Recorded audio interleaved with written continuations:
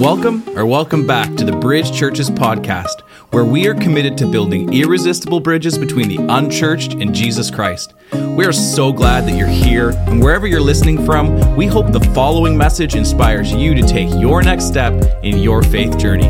Enjoy. Hey, a big welcome to you guys. If you are brand new to this podcast, if you are returning to this podcast, a big welcome to you still. We are now in our final part of our series at the movies, where we take a movie and explain it into a biblical perspective.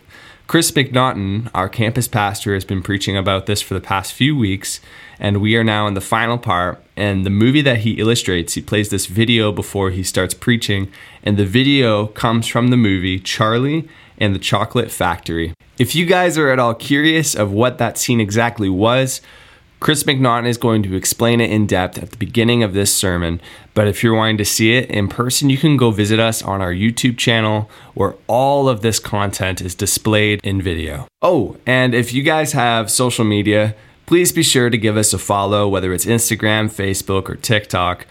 We post weekly content within that area that is pretty vital on what's going on around here at the Bridge Church and some of the exciting things that are coming up.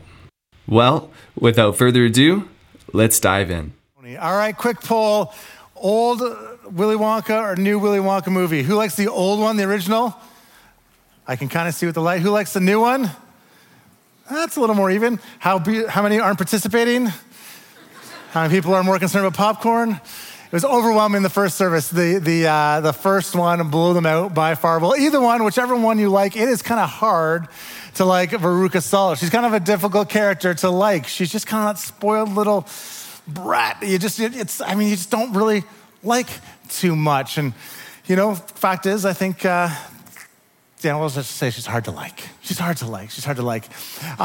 the fact is, I think a lot of times, we kind of look at characters like that, or we look at stories online or watch YouTube videos of people who are just a little spoiled, say a little bit to be nice, or very spoiled, and it's kind of difficult to like them, right? I'm not sure if you've seen this video, maybe you've seen one like it, but there's a video that's going around, or used to go around, not sure if it's still circulating, but it was a video of this mom who surprises her her son at school for his 16th birthday. He's turning 16. She decides she's going to surprise him at school with a gift. She's going to surprise him at school with a gift. So she grows up in a brand new, not new to him, brand new BMW right in front of the school, ready to give this gift to him in front of all of his friends. And if you've seen the video, he freaks out. He has a complete and utter meltdown at the front of this school in front of all of his friends. Why? Because it's the wrong color. Yeah, Hopefully that wasn't any of you. That's a little rough. And you watch videos like that and you're like, I can't believe that. Some of you are watching it right now. You're like, I'm online, I'm at home, I can watch it. No. Some of you are hiding in your seats. But it's just an amazing video. You've probably seen videos like that where it's like, it's hard to like them. They're just so spoiled. And we look at them and go, oh my goodness, I can't believe people could ever be like that. I mean, a brand new BMW, I can't imagine a new car. I can't imagine a new anything, a brand new, right off the showroom floor, still has that new car smell. I can't imagine that. I just can't. A brand new BMW? I can't even imagine that as an adult, never mind as a 16-year-old kid. I would be so grateful. I'd be kissing my mom's feet in front of all my friends. I'd be over the moon. And watch videos like that and go, how are they like that? How can people be like that? The problem is, the unfortunate truth is, I think that we have more in common with them than we'd like to admit. We all have more in common with them than we'd like to admit. As I was kind of wrestling through this series and this message, I came across this story, I thought. So a couple weeks ago, we looked at the movie Taken to kind of kick us off, and we had that iconic Liam Neeson line, I will hunt for you, I will find you, and I will kill you. It was a great church movie. It was great. I liked it. But we kicked things off with that, and we got into the message. But before he ever did Taken, he did a number of movies, but he also did Schindler's List. An incredible movie, a very powerful movie, a Spielberg movie. It's a movie you don't often watch. Once is probably more than enough. Talking about the realities and the atrocities of life in a concentration camp in Germany. And it talks about anyways, it's a very powerful movie. Well, I guess one day on set, it was a particularly kind of cold and rainy day and a little bit rough and long hours. And Liam Neeson was getting kind of annoyed. He was just, it's a lot and he's getting frustrated. Maybe it took a while to get the lines right. And anyway, he was just kind of done.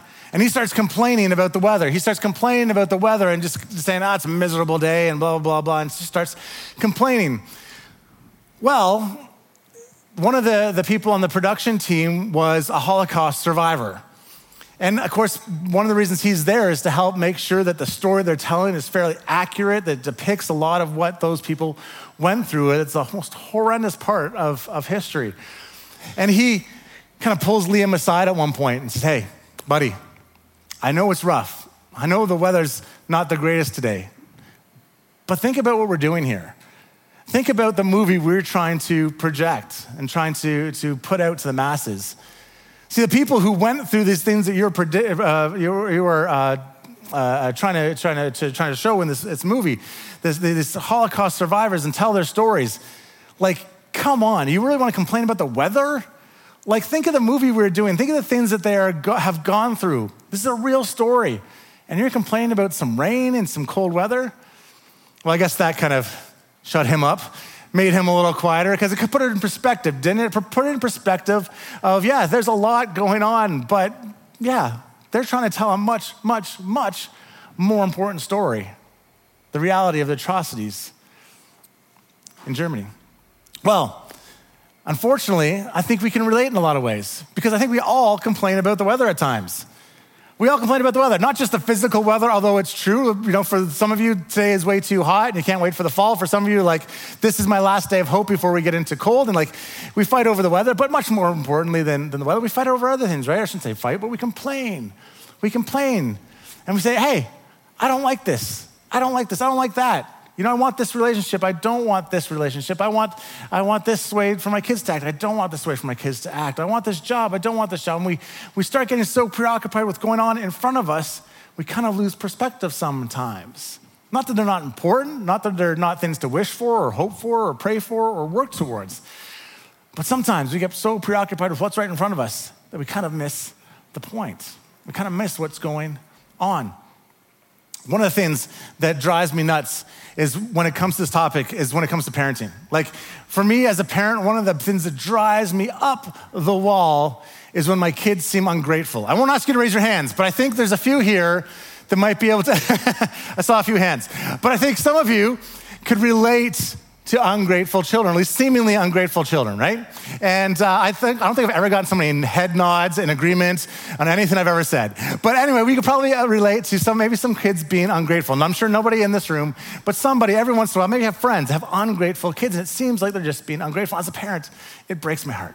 It hurts me to see my kids being ungrateful. And a few weeks ago, I was in the car with my daughters. I forget what Val was doing, but I had the two girls in my car, and they wanted to do something. I forget what they wanted to do. I think it was they wanted to go to Starbucks or something. And I had to say no to them. But then I thought, hey, it's a parenting moment, and I'm not just going to say no, but I'm going to try and teach them why it's a no. I'm going to try and teach them a little bit about life. I'm going to try and teach them a little bit about finances. And this is going to be a defining moment in their life as we sit in their car. So, I explained to them, hey, we can't go to Starbucks without spending $50. This is ridiculous. And as much as I like going to Starbucks, as much as I like taking you, we can't do this all the time. And for every time we say yes to something, we have to say no to something else. So if every time we went to Starbucks, every time that you wanted to go to Starbucks, I were to take you to Starbucks, we'd have no money pretty quickly. And we have to learn that we have to make decisions with our finances, because we can spend it any way we want it, but we can only spend it once. And I thought this is going to be a great parenting moment. I thought for years they're going to remember this. I thought as adults, they're going to come to me and say, you know what, I remember that time. I remember that time in the car. And I remember that you said this, and it changed the way I looked at things. It changed the way I looked at finances, and I get it. I get it. Thank you. Thank you for pouring into me and not just saying no. That's how I thought it was going to go. It didn't go that way. My daughter, my oldest daughter, my beautiful firstborn child, my princess, says this to me: I wish you were rich. That's how it went. That's her response. I wish you were rich. And I said, well, yeah, fine, fair. But it didn't quite go the way I thought. But that's the picture I had in my head. And as much as I got so frustrated in the moment, I handled it all right. But inside, I was frustrated. I was frustrated because it was hard to see my child seeming so ungrateful. I'm trying to explain, you need to be grateful for all the things you have. And the fact is, it's easy to see it in others, right? It's one of those things that's easy to see in other people. We see it in our kids. We see it in our coworkers. We see it in our spouses, maybe. We see it in our siblings. We see ungrateful people all over the place. But it's really hard to see in the mirror.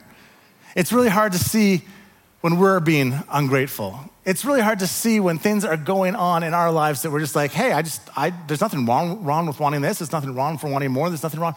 But it's hard to see ungratefulness in the mirror. Easy to see in other people, but so hard to see in the mirror.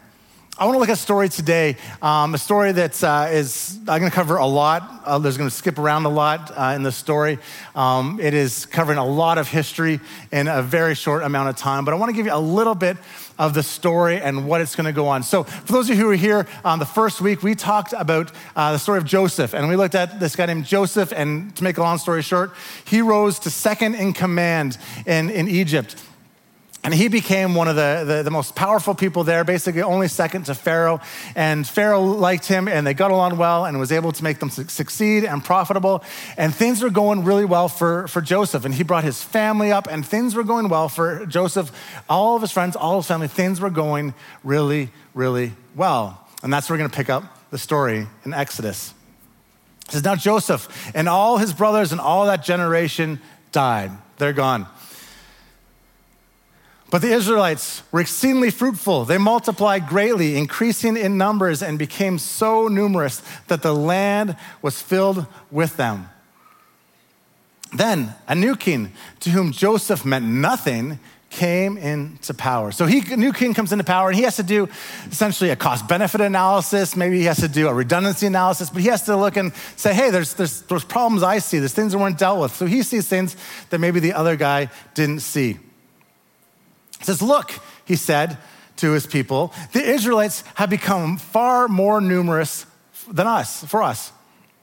Come, we must deal shrewdly with them, or they will become even more numerous.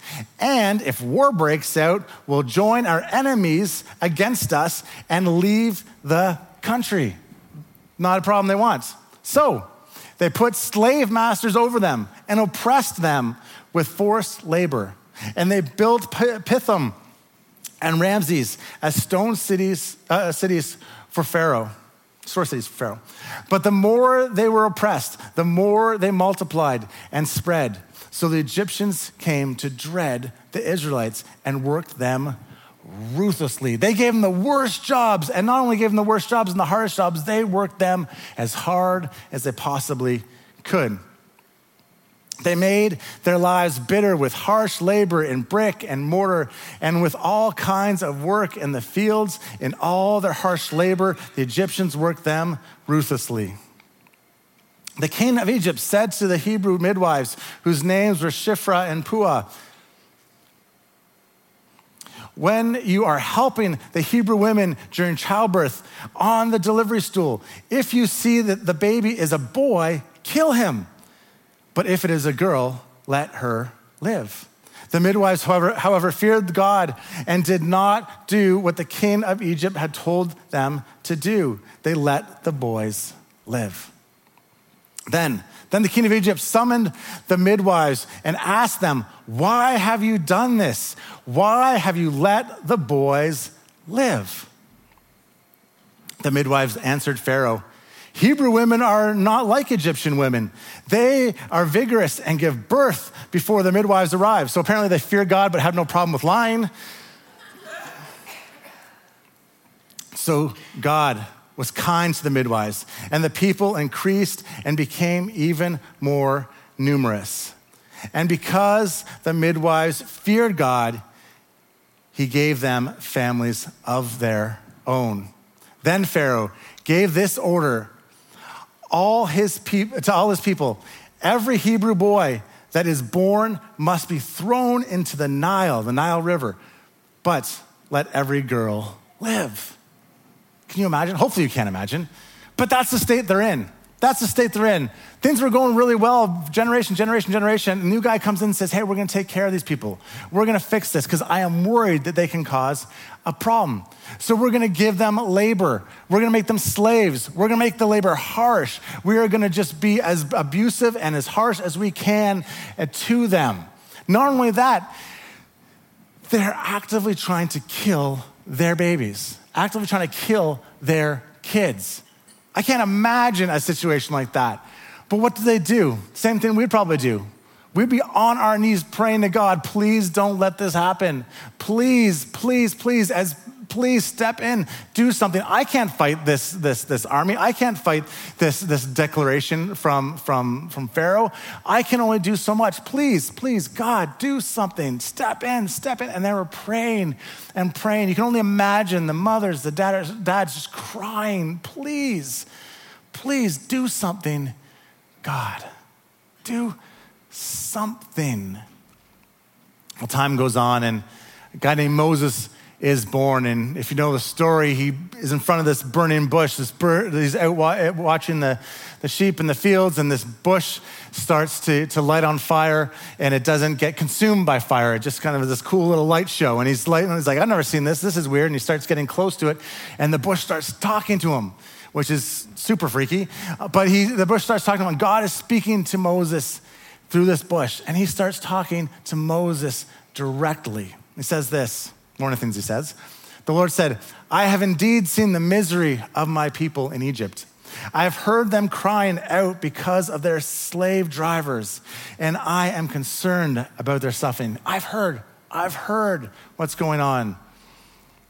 So I have come down to rescue them from the hand of the Egyptians and to bring them out of that land into a good and spacious land, a land flowing with milk and honey. I'm not just going to take them out of the problem area. I'm going to give them a great area. I'm going to give them a better area, the home of the Canaanites, Hittites, Amorites, Perizzites, Hivites, and Jebusites. I'm going to take care of them. I'm going to step in. And now the cry of the Israelites has reached me, and I've seen the way the Egyptians are oppressing them. So now go. I'm sending you to Pharaoh to bring my people, the Israelites, out of Egypt. Anybody else? Pharaoh. Ooh, no, just me. It's hard not to do it. But he said, hey, I've heard it. I've heard what is going on. I've seen it. I am going to step in and do something. I'm going to step in a big, big way and do something.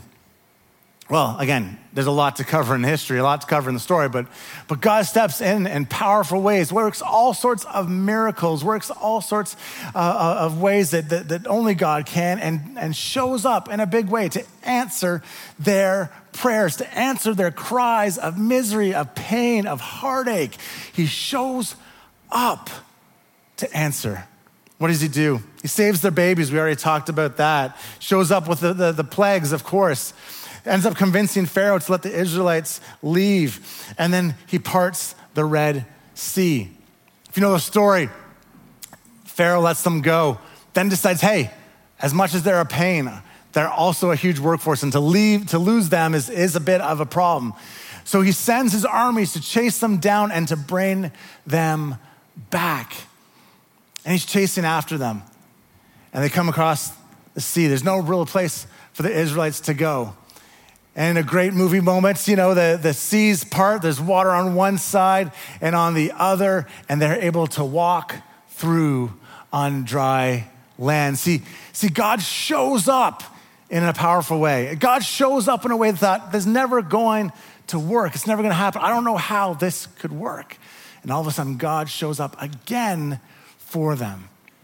And things are good, right? Things are good. In fact, they start praising God. They start singing praises to God. They're praising God because they just cannot believe what is going on. Not only has he shown up, not only has he done incredible things, not only has he worked in powerful ways. In this moment, he's literally making a miracle happen as they walk on dry land. It's mind-blowing. It's incredible. And that's where they are. Of course, they just can't help but sing praises to God and go, I can't believe what you are doing here. I can't believe it. And when Pharaoh's horses, chariots, and horsemen went into the sea, the Lord brought the waters of the sea back over them. But the Israelites walked through the sea on dry grounds. Then Miriam, the prophet, Aaron's sister, took the timbrel, it's like a tambourine, in her hand. And all the women followed her with their timbrels and dancing. Miriam saying to them, sing to the Lord, for he is highly exalted. Both horses and driver he has hurled into the sea. If you read the story, there's about 17 verses of them just singing to God, of them just praising God, going, this is amazing. This is what we've been asking for. Maybe you've had prayers where you just pray and pray and pray, and it doesn't seem like God's gonna show up. And in this moment, it seems this is bigger than I ever would have thought. God shows up in a way that I never, ever could have thought, because that now they're free. They're free.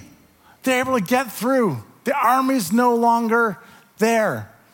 They're free from slaves, from being slaves. They're free of their harsh masters.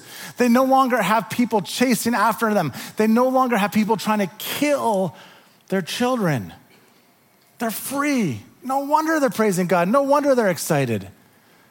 The problem is it wasn't long before the Israelites start complaining. As good as it seems, as wonderful as everything seems, it wasn't perfect. And there's lots of heartache along the way and lots of struggles. Then Moses led Israel from the Red Sea, where they just had this incredible miracle. And they went into the desert of Shur. For 3 days, they traveled in the desert without finding water. That's a problem.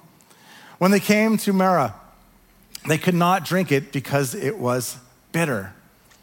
So the people grumbled against Moses, saying, what are we to drink? What are we to do here? Then Moses cried out to the Lord, and the Lord showed him a piece of wood. He threw it into the water, and the water became fit to drink. This isn't science, but I think often God wants us to actually do something. He doesn't just want to step in, but he wants to show, hey, are you willing to do what I've asked you to do? Are you willing to take a step? I'm willing to go move a lot of steps, but I need you to take that first step. And that's a sermon for another day. But I think that's what God was doing with Moses here. And he said, hey, I know this seems weird. I sound crazy, but you're going to need that kind of faith in order to do what I'm going to call you to do. And in order for us to get through this thing, you're going to have to do things that I'm just going to ask you to do, and you're just going to have to step up, and we'll see what happens. You have to trust me. And sure enough, he picks up the stick, throws in. All of a sudden, they've got water. All of a sudden, things are good. We've got water. Perfect. We're on our way. Things are moving. Things are wonderful again. Until in the desert, the whole community were grumbling against Moses and Aaron. Everyone's grumbling now. Few stars, a few had spread. The Israelites said to them, if only we had died in the Lord's hands in Egypt. In Egypt? Yes, in Egypt.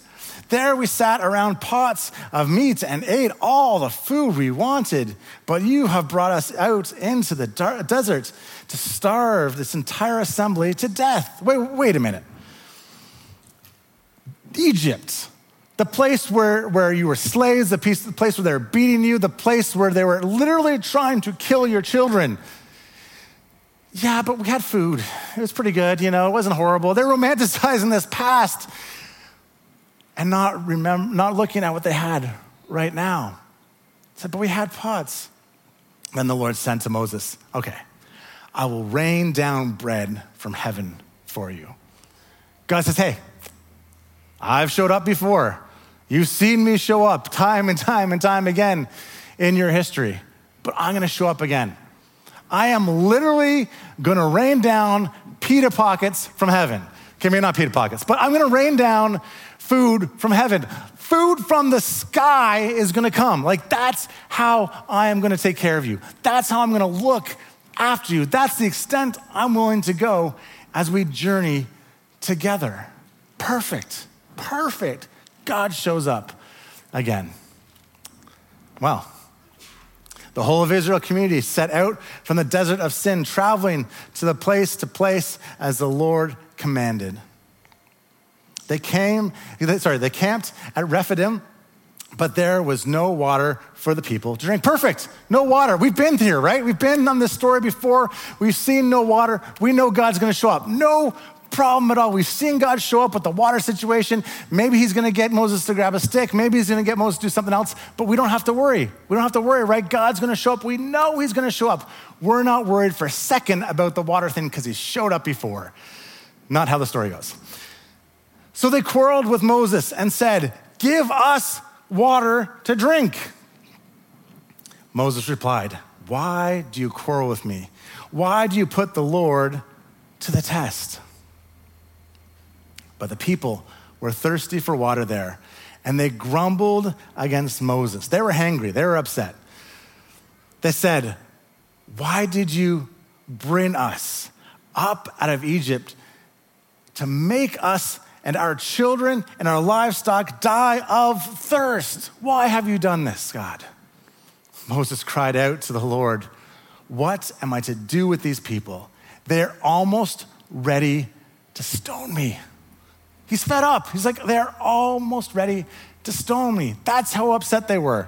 Time after time after time, God works in powerful ways. Time after time after time, he shows up in incredible ways. Yet time after time, the Israelite people grumble, get frustrated, complain because there's a need right in front of them.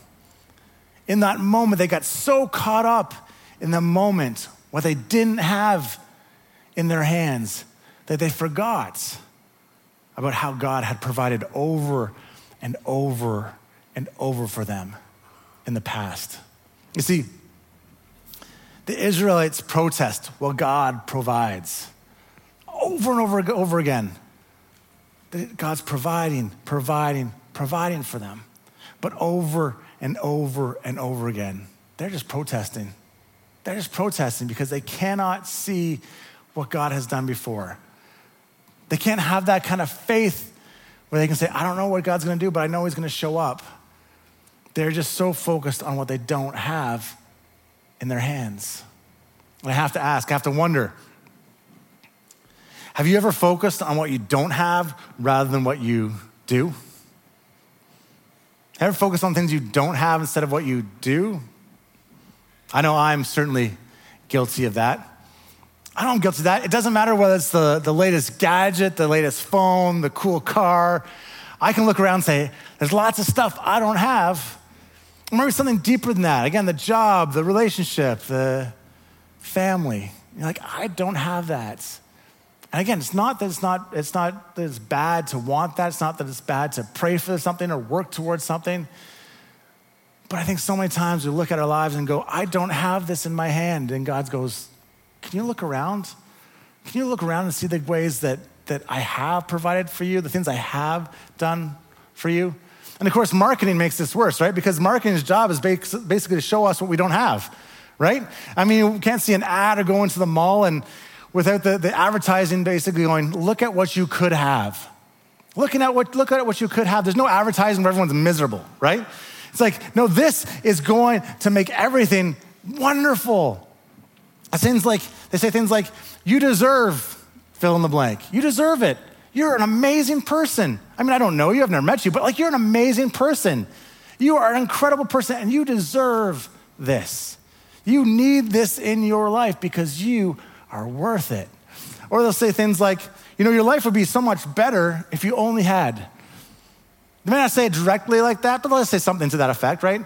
If you only have blank, everything's gonna be wonderful. Everything's gonna be amazing in your life. Over and over, their job is to show you what you don't have, not to celebrate what you do.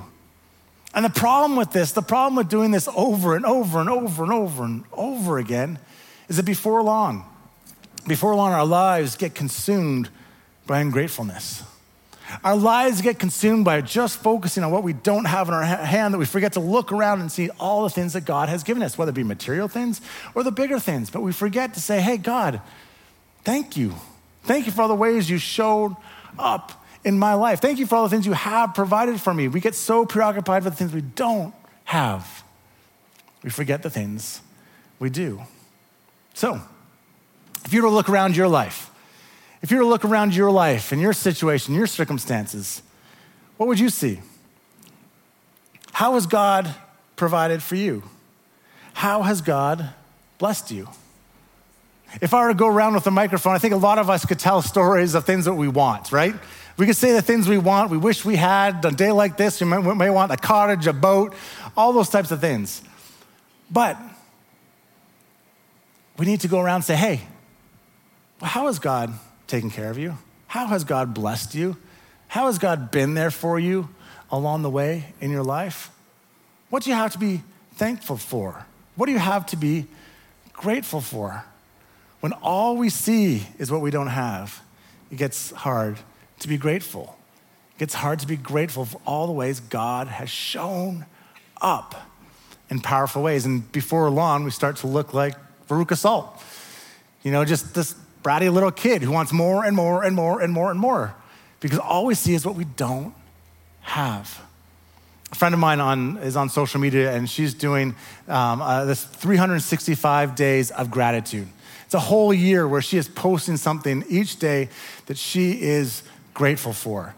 Sometimes it's just some alone time and reading a book. Sometimes it's something her kids are doing, or getting to prepare a meal with her family, or out on a date with her husband. But every day she posts something she's grateful for. And I love this, because I'm not sure if you've noticed, but on social media, it can be a little negative at times. It can be a little rough. It can be a little harsh, but that's her way of saying, hey, I'm just gonna shine a little light. I'm just gonna shine a little joy. I'm gonna shine a little bit into people's worlds where I'm just thankful for the things in my life. Not in a bragging way, not in a look what I have kind of way, but in a I'm just thankful way. And I am so incredibly blessed. So while I think 365 days might be a lot, and while in some ways we can do this till Thanksgiving, although it seems a little bit like a Thanksgiving Day message, I admit. But I wonder, what if we could just do it for the next 7 days? What if for the next 7 days we could have 7 days of gratitude? What if for the next 7 days on social media, you just post something? You don't even have to explain what it's about. You can, but you don't have to. But for the next 7 days, each day you pick something that you are thankful for. Between now and next week, you post up something you are thankful for, you are glad for. I wonder how that would change what people see on social media. I wonder if just putting that light out into the world can change how people perceive things. That they'd come across your post. Maybe a few of you would come across their post and they'd say, hey, yeah, maybe there's something to be thankful for in my life too. But more than that, I think it's gonna change you. I think it's gonna change me. I think if we were to do that for a week, and again, nothing's stopping you to keep going. But I think if we were to do that for a week, I think that would change the way we see things. Because I think when we start to look around, we'll be amazed at how blessed we are. That no matter how difficult things are, and I'm not undermining anybody's story, I know there's some real hurts and real pains and real struggles in this room and at home. I get that. And I'm not trying to undermine it in any way. But I also know that in the deepest pit, there are moments to be grateful for. I've seen it over and over in my life. I've seen it over and over in other people's lives, that if we look, there are moments to be grateful for. And my hope is not just that it'll change us, not that we'll say, oh yes, I do have so many things, I'm so grateful, but we'd praise the one who gave it to us. We'd be thankful for the one who gave it to us, because ultimately God gave it to us. So not only just be thankful and put this general Thanksgiving out, but say, hey, I am thankful to God for the ways that God has worked in my life. So if you're on social media, will you do that with me? If you're not a social media person, we maybe journal it, write it down somewhere, and say, hey, God, I'm so thankful for this. I'm so thankful for the way you have done this in my life. I am so thankful for the way you have provided this in my life. I know it's a busy week. It's a hard week. A lot of you got kids going back to school. Maybe that's the thing you're thankful for. Like that's Tuesday, we are thankful. That's the whole week of gratitude right there. We're good. But maybe you find something each day. I know it's a hard week to do this, I'll admit it. but maybe it's the most important week to do it as well. In the busyness of life, in the busyness of, oh, I wish I had an extra car. Oh, I wish I had more time in the day. Oh, I wish the kids would be better. Oh, I wish the lunches were easier to make. Oh, I wish. Maybe it's the perfect week to say, hey, God, yes, there's wishes. Yes, there's hopes. Yes, there's things I'm praying about and hoping for. But also, I'm so thankful. I'm so thankful for what you're doing and the way you're working in my life. You see, the Israelites protested while God provided. Yes, they did. But I hope that we would actually give praise to the God who provides. That we'd say, hey, God, I'm so thankful. I am so thankful for what you are doing in my life. Thank you. I don't deserve it. You are so amazing. What would that do for you? I think it would actually work in you in an incredibly powerful way to give thanks to the God who provides so much. My hope and my prayer is that we would not be a people of ingratitude, ungrateful kids, just wanting more, just seeing what they don't have, but would actually be coming to the God and saying, I'm so thrilled that you have done this in my life. May we be a people of gratitude. Let me pray. Lord, I just thank you for today. I thank you for the opportunity to wrestle through this. As always, it is easier, as scary as it is to be up here, it's still easier to talk about than to do. Life gets busy and we see all the things that other people have and the wants we have. It's easy to look around and say, oh, I wish I wish this would make my life easier and all that. But Lord, there's just so much you have done in our lives, and I pray that you help us to see that. I pray that this wouldn't just be some bumper sticker that we have. I pray that it wouldn't just be some thing that we go home and forget about. That I pray that we would actually actively look for opportunities to see ways that you have worked in and through our lives. Lord, thank you for blessing me in so many ways. My family, this church, my health, just to name a few. You have given me so much more than I can ever deserve. Thank you. Thank you. Amen. As we close out, we're going to invite you to stand up and sing along with the band. And maybe just before you go out there, maybe you can post on social media now, but at the very least, be praying to God right now during the song, be thanking him for all that he's done. Well, thank you so much for joining us today. If you have any questions, you're looking for ways to take your next step, please visit us on our website, bridgechurches.ca. Much love. God bless.